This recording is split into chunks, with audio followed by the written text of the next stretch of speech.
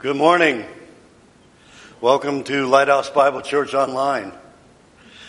We miss you all and the fellowship that we have together when we're all together, which we haven't been for a couple of weeks now. We're praying that this threat will soon be contained so we can get back to our usual routine. Don't know how long that's going to be, though. It doesn't look too promising right now. Meanwhile, we'll continue to have Sunday service online until it's safe to gather together again. But we definitely, all of us, miss all of you. So anyway, Pastor John called me yesterday, and he sounded great. That was the first time I spoke with him since before the surgery. He's doing much better, and he's in his post-surgery rehabilitation, and has begun his course of oral treatment that's proven successful for his type of cancer. Keep him in your prayers, and that he continues to improve so that no infection will affect his recovery. Sorry, I got a little allergies today. So let's open in prayer. Father, thank you for the many blessings you have provided us, most importantly for Jesus Christ, who suffered on the cross to pay for the sins of all mankind and to provide the gifts of eternal life to those who simply believe and trust in Jesus. We pray for Pastor John's continued healing, for his family, and blessings of health and prosperity on Lighthouse Bible Church, our congregation, our families, and our community. We pray for our country and for all people affected by the virus, for healthcare workers, essential service workers, and that a treatment or vaccine be developed. Please bless us all and prepare our minds and hearts today as we seek to learn more about our Lord and Savior, Jesus Christ, in whose name we pray. Amen. Obviously, no song service today, as we're not congregating. So, as you know, each month we feature a different missionary organization which we pray for and send support funds. We encourage you to do this also in any way you feel you're able. This month it's Grace Bible Pakistan, the ministry of Faisal and Carrie John. Two amazing people, and they have an amazing ministry. If you have a chance, go online. There's their website and check them out. You know, they have a lot of good things there. Their ministry exists to serve a group of Christians in Pakistan. They sponsor a school for poor children, an orphanage, and they printed material, biblical material in the Urdu language. Please pray for this important ministry and support it as the Lord leads. If you want to donate, go on their website at www.gbcpakistan.org. Please do not make the checks out to Lighthouse Bible Church anymore. If you might as well just mail them right to, you go on their website and you'll get their mailing address.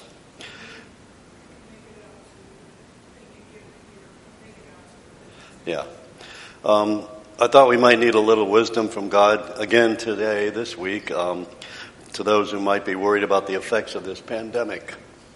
Lots of people have reported mild symptoms, so if you or someone you care about gets sick, it might not be too severe. Also, there can be uncertainty over financial consequences such as loss of your job, loss of income, or investments. So I wrote down a few verses we can look at that may help ease the anxiety. And the first one is Romans 8:38 and 39. I'm just going to read them. You can go there if you want, but Romans 8:38. For I am convinced that neither death nor life, nor angels, nor principalities, nor things present, nor things to come, nor powers, nor height, nor depth, nor any other created thing will be able to separate us from the love of God, which is in Christ Jesus our Lord. In Ephesians chapter 3, and verse 20, Paul writes, Now to him who is able to do far more abundantly beyond all that we ask or think, according to the power that works within us, to him, Jesus Christ, be the glory in the church and in Christ Jesus to all generations forever and ever. Amen. And finally, Romans 8:31, the last verse in that chapter. What then shall we say to these things? If God is for us, who can be against us? So today's lesson is going to be on the courage of the Queen and the providence of God. And that's beginning in the book of Esther, which will be in the book of Esther today. And we'll not be able to get it finished, so we'll go through the first part of it today. And then next week, if we're still here, we'll finish. Hopefully. Okay. The book of Esther, although we do not know who wrote the book of Esther, from internal evidence, it's possible to make some inferences about the author and the date. It's clear that the author was a Jew, both from his emphasis on the origin of a Jewish festival, which we'll learn about later, and from the Jewish nationalism that permeates the story. The book of Esther is a historical book, a story of redemption of the Israelites from a plot to commit genocide against them by an evil, vindictive prince. It could be sold on Amazon as a murder plot mystery or a great story. Even though the word of God or Lord does not appear in the book, we will see the hand of God in the deliverance of these people from this evil plot. Esther is a great story of courage in the face of great peril, also demonstrative of good versus evil and Satan versus God. The book of Esther provides us with great illustrations of the providence of God as well. Although his name is never mentioned, we see his providence in each page of this wonderful little book. So beginning in the book of Esther, we're going to stay in the book of Esther the whole time today. Maybe one or two verses somewhere else, but I'll put them up on the slides. Anyway, Esther chapter 1, verse 1. Esther's in the Old Testament, for those of you that may not remember that, but anyway, we'll let you find it for a minute. Now we're going to just hold your place right there in Esther. Chapter 1 and verse 1. Now it took place in the days of Ahasuerus, the Ahasuerus who reigned from India to Ethiopia over 127 provinces. In those days, as King Ahasuerus sat on his royal throne, which was at the citadel in Susa, in the 3rd year of his reign, gave a banquet for all his princes and attendants, the army officers of Persia and Media, the nobles and the princes of his provinces being in his presence. So King Ahasuerus was a king of Persia, Media, and Babylonia, who reigned during part or shortly after the 70-year period of exile and captivity in Babylon for the Jewish people. He also is referred to as Xerxes, and this period was prophesied by Jeremiah in Jeremiah chapter 25 and verse 11. And so Jeremiah 25:11 says, "This whole land will be a desolation and a horror, and these nations will serve the king of Babylon for 70 years. And when the 70 years was up, and the Jews were called to return to the land, some did not heed the call, but remained in Persia or Babylonia. Since there is no mention of God, we can assume that most of the Jews of this time were far from his will." The story begins in Esther chapter 1 and verse 4, and he displayed the riches of his royal glory and the splendor of his great majesty for many days, 180 days. When these days were completed, the king gave a banquet lasting 7 days for all who were present at the citadel in Susa, from the greatest to the least, in the court of the garden of the king's palace. There were hangings of fine white and violet linen, held by cords of fine purple linen on silver rings and marble columns, and couches of gold and silver, on a mosaic pavement of porphyry, marble, mother of pearl, and precious stones. Well, I never did figure out what porphyry was. I meant to look that up, but Not sure what that is. Anyway, you can assume it was pretty fancy. Drinks were served in golden vessels of various kinds, and the royal wine was plentiful according to the king's bounty. Of course it was. The drinking was done according to the law. There was no compulsion. So the king had given orders to each official of his household that he should do according to the desires of each person. So I guess they could drink whatever they want, less, more, whatever. Anyway, this was a time of prosperity in the land of Persia, Media, and Babylonia, and a display of wealth and excess by the king. Queen Vashti, going back to verse 9, Queen Vashti also gave a banquet for the women in the palace, which belonged to King Ahasuerus. On the seventh day, when the heart of the king was merry with wine, he commanded Mehuman, Biztha, Harbona, Bigtha, Abagtha, Zethar, and Carcass, the 7 eunuchs who served in the presence of Ahasuerus, to bring Queen Vashti before the king with her royal crown, in order to display her beauty to the people and princes, for she was beautiful. But Queen Vashti refused to come at the king's command delivered by the eunuchs. Then the king became very angry, and his wrath burned within him. Then the king said to the wise men who understood the times, for it was the custom of the king so to speak before all who knew law and justice, and were close to him: Karshina, Shethar, Admatha, Tarshish, Meres, Marsena, and Memucan, the 7 princes of Persia and Media, who had access to the king's presence, sat in the first place in the kingdom. According to the law, what is to be done with Queen Vashti, because she did not obey the command of King Ahasuerus, delivered by the eunuchs?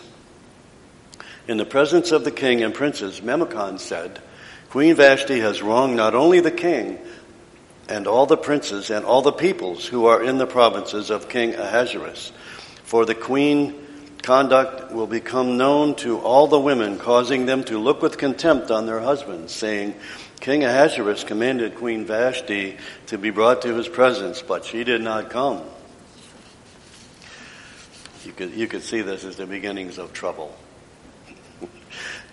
This day, the ladies of Persia and Media who have heard of the queen's conduct will speak in the same way to all the king's princes, and there will be plenty of contempt and anger. If it pleases the king, let a royal edict be issued by him, and let it be written in the laws of Persia and Media so that it cannot be repealed, that Vashti may no longer come into the presence of King Ahasuerus, and let the king give her royal position to another who is more worthy than she. When the king's edict, which he will make, is heard throughout his kingdom, great as it is, then all women will give honor to their husbands, great and small. This word pleased the king and the princes, and the king did as Memucan proposed. So he sent letters to all the king's provinces, to each province according to its script, and to every people according to their language, that every man should be the master of his own house, and the one who speaks in the language of his own people. Of course, the king wanted to show off Queen Vashti as a trophy, along with his other riches. I guess we know what he thought of her. So, well, it doesn't say whether Vashti regretted her decision not to comply, but I don't think today's ladies would be happy with this. They would certainly be bashing the king on all the talk shows. Maybe that was the beginning of the women's liberation movement. I don't know. Anyway, this long drunken feast and arrogant display of wealth and power is reminiscent of the fall of man through the arrogance of Adam and Eve at the garden. Moving on to chapter 2 and verse 1 of the book of Esther. After these things, when the anger of King Ahasuerus had subsided, he remembered Vashti and what she had done and what had been decreed against her. Then the king's attendants who served him said, Let beautiful young virgins be sought for the king.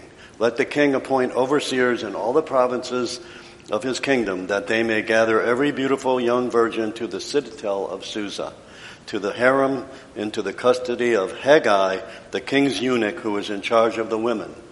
and let their cosmetics be given to them. Then let the young lady who pleases the king be queen in place of Vashti. And the matter pleased the king, and he did accordingly. Now there was at the citadel in Susa a Jew whose name was Mordecai, son of Jair, son of Shimei, son of Kish, a Benjamite, who had been taken into exile from Jerusalem with the captives who had been exiled with Jeconiah, the king of Judah, whom Nebuchadnezzar, the king of Babylon, had exiled. He was bringing up Hadassah, that is, Esther, his uncle's daughter, for she had no father or mother. Now the young lady was beautiful of form and face, and when her father and her mother died, Mordecai took her as his own daughter. So it came about when the command and decree of the king were heard, and many young ladies were gathered to the citadel of Susa, into the custody of Haggai, that Esther was taken to the king's palace into the custody of Haggai, who was in charge of the women. Now the young lady pleased him and found favor with him. So he, Haggai, quickly provided her with her cosmetics and food and gave her 7 choice maids from the king's palace and transferred her and her maids to the best place in the harem. So Esther pleased Haggai so much that he elevated her to a special position in the king's harem, giving her preferential treatment to help her be more pleasing to the king. This was a beauty contest like the Miss America contest, with the prize being crowned the queen. And the training and preparation of the candidates lasted for over a year. So Esther did not make known her people or her kindred, for Mordecai had instructed her that she should not make them known. Every day Mordecai walked back and forth in front of the court of the harem to learn how Esther was and how she had fared. Mordecai was being a father to her and knew it would not be good to let anyone know she was a Jew. He also gave her advice and kept an eye out for her welfare, as we will see. So going on to verse 12. Now, when the turn of each young lady came to go into King Ahasuerus after the end of her 12 months under the regulations for the women, for the days of their beautification were completed as follows: 6 months with oil of myrrh and 6 months with spices and cosmetics for women. Well, that's a lot of preparation, huh? The young lady would go into the king in this way. Anything that she desired was given to her to take with her from the harem to the king's palace. In the evening she would go in, and in the morning she would return to the second harem, to the custody of Shashgaz, the king's eunuch who was in charge of the concubines. She would not again go in to the king unless the king delighted in her and she was summoned by name. Now when the turn of Esther, the daughter of Abihail, the uncle of Mordecai, who had taken her as his daughter, came into the king, she did not request anything except what Haggai, the king's eunuch, who was in charge of the women, advised. And Esther found favor in the eyes of all who saw her. So Esther was taken to King Ahasuerus to his royal palace in the 10th month, which is the month of Tebeth, in the 7th year of his reign. The king loved Esther more than all the women, and she found favor and kindness with him more than all the virgins, so that he set the royal crown on her head and made her queen instead of Vashti. So what we see here is that there are almost 4 years between Vashti's refusal to obey the king and the crowning of Esther. So I guess it must have taken a long time to round up all the young maidens for the contest. Anyway, moving on, verse 18 of chapter 2. Then the king gave a great banquet, another banquet, Esther's banquet, for all his princes and servants. He also made a holiday for the provinces and gave gifts according to the king's bounty. When the virgins were gathered together the second time, Mordecai was sitting at the king's gate. Esther had not yet made known her kindred or her people, even as Mordecai had commanded her. For Esther did what Mordecai told her, as she had done while under his care. So Esther had two good coaches, Haggai, the eunuch that was in charge of the women, and Mordecai, her cousin, to give her an advantage in the contest for queen. But as we will see, the hand of God will be in everything that happens. So verse 21, in those days, while Mordecai was sitting at the king's gate, Bigthan and Teresh, two of the king's officials from those who guarded the door, became angry and sought to lay hands on King Ahasuerus. But the plot became known to Mordecai, and he told Queen Esther, and Esther informed the king in Mordecai's name. Now when the plot was investigated and found to be so, they were both hanged on a gallows, and it was written in the book of the Chronicles of the King's Presence, which we're going to see that later as a factor in this story.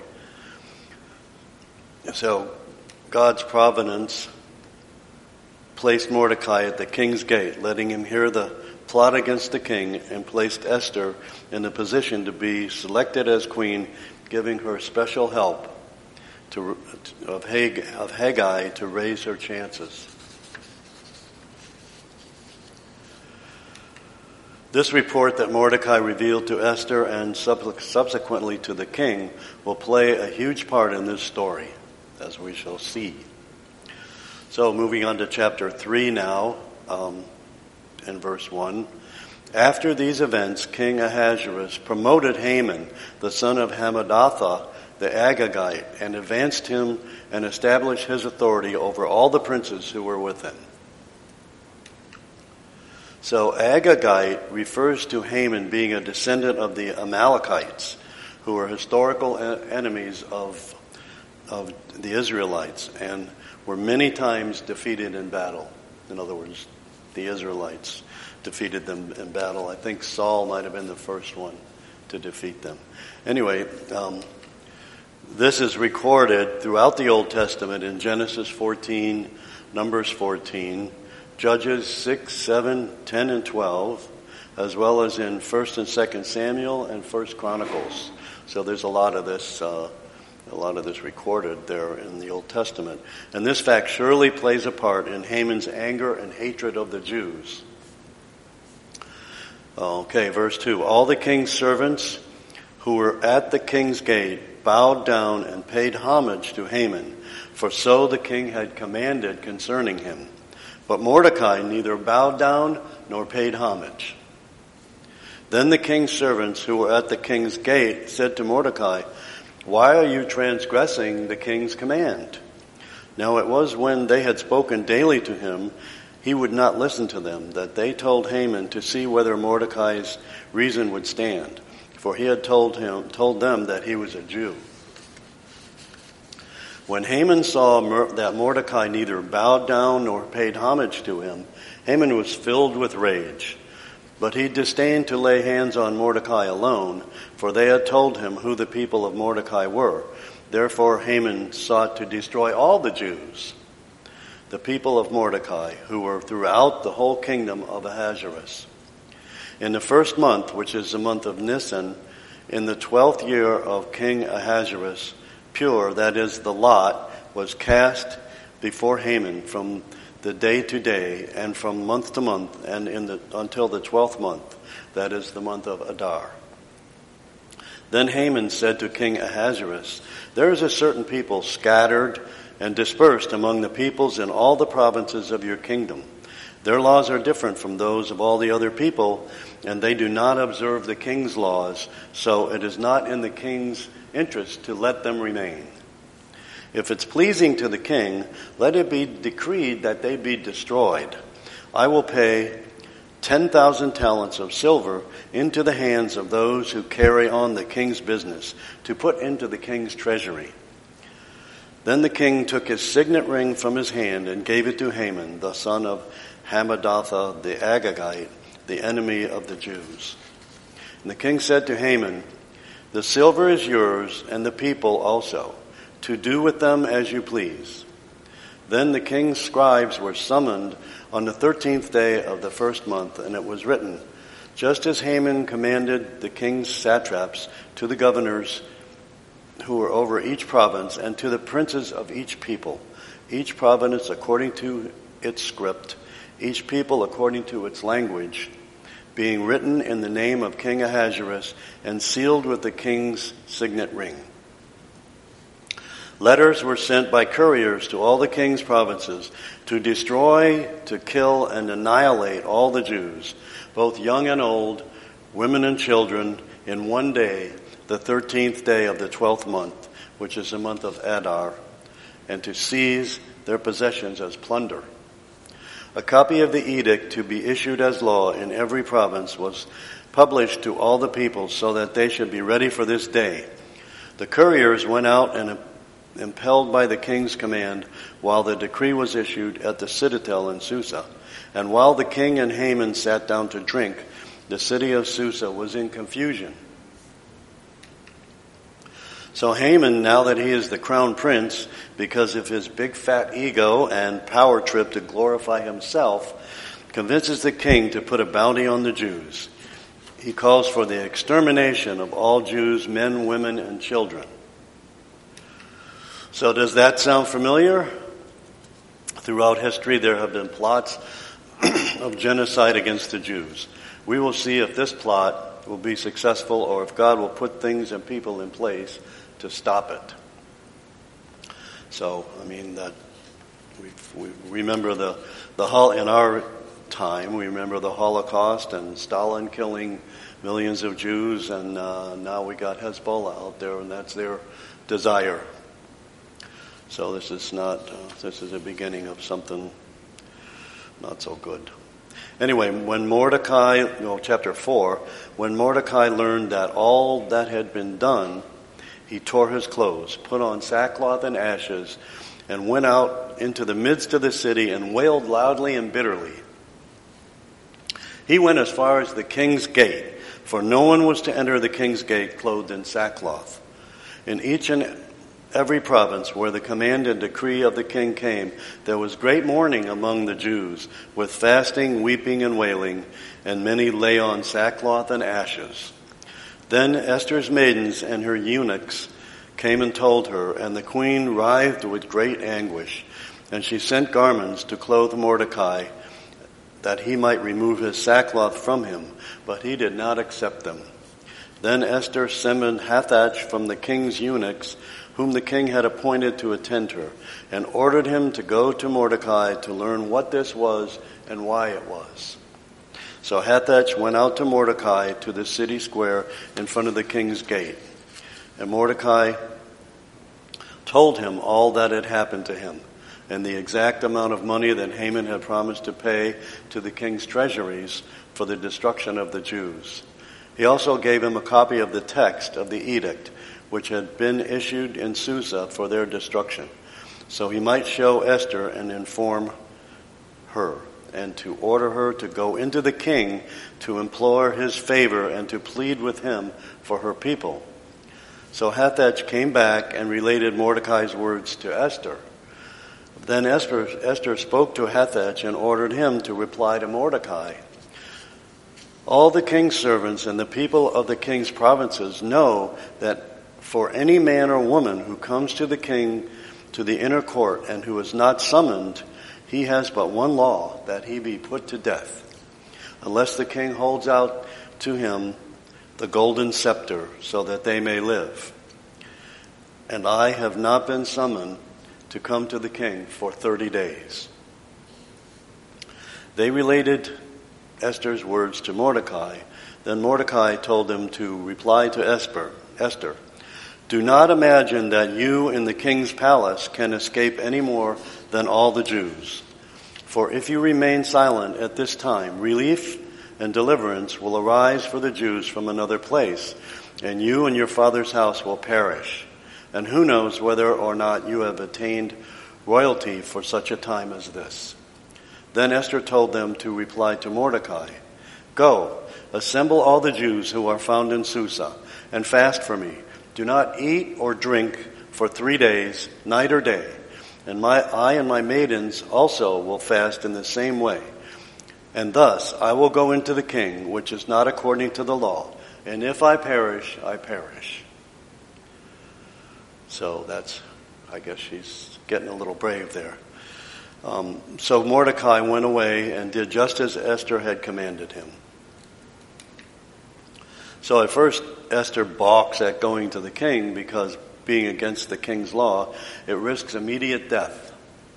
Mordecai explains that she will not escape and will be found out as a Jew and killed as well. He also tells her that it is very possible she has attained the royalty for the purpose of saving the Jews from the destruction at the hands of the evil Haman. So will Esther be successful in convincing Ahasuerus to stop Haman's genocide? Possible outcomes are: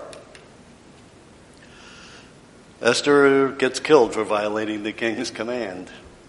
Esther tells the second one, Esther tells the king of the plot, but he spares her and lets Haman proceed anyway.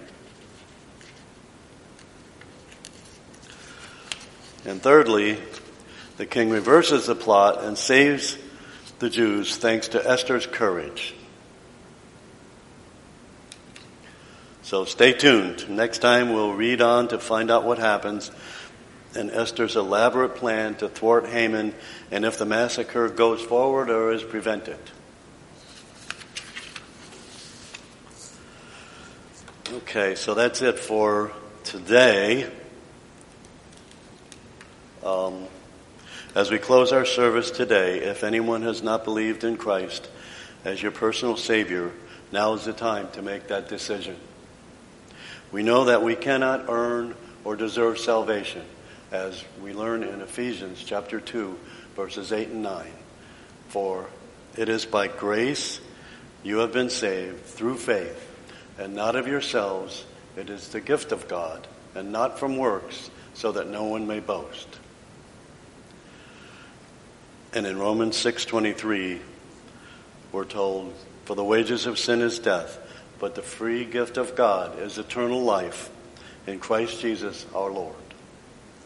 And in John 3:16, for God so loved the world that he gave his only begotten Son, in order that whoever believes in him shall not perish, but have eternal life. So God has made salvation so simple that all you have to do is close your eyes and tell God, I believe that Jesus died on the cross for my sins and was resurrected by God, and I trust in him as my Lord and Savior. So, be sure and do that if you haven't done it. Lighthouse Bible Church is a grace ministry and supported by gifts from believers who desire to support the teaching of God's Word. We don't ask for pledges of money, and we don't pass the plate. But our ministry does have needs of salary for the pastor, building expenses, utilities, and missionary support. So keep that in your thoughts and prayers.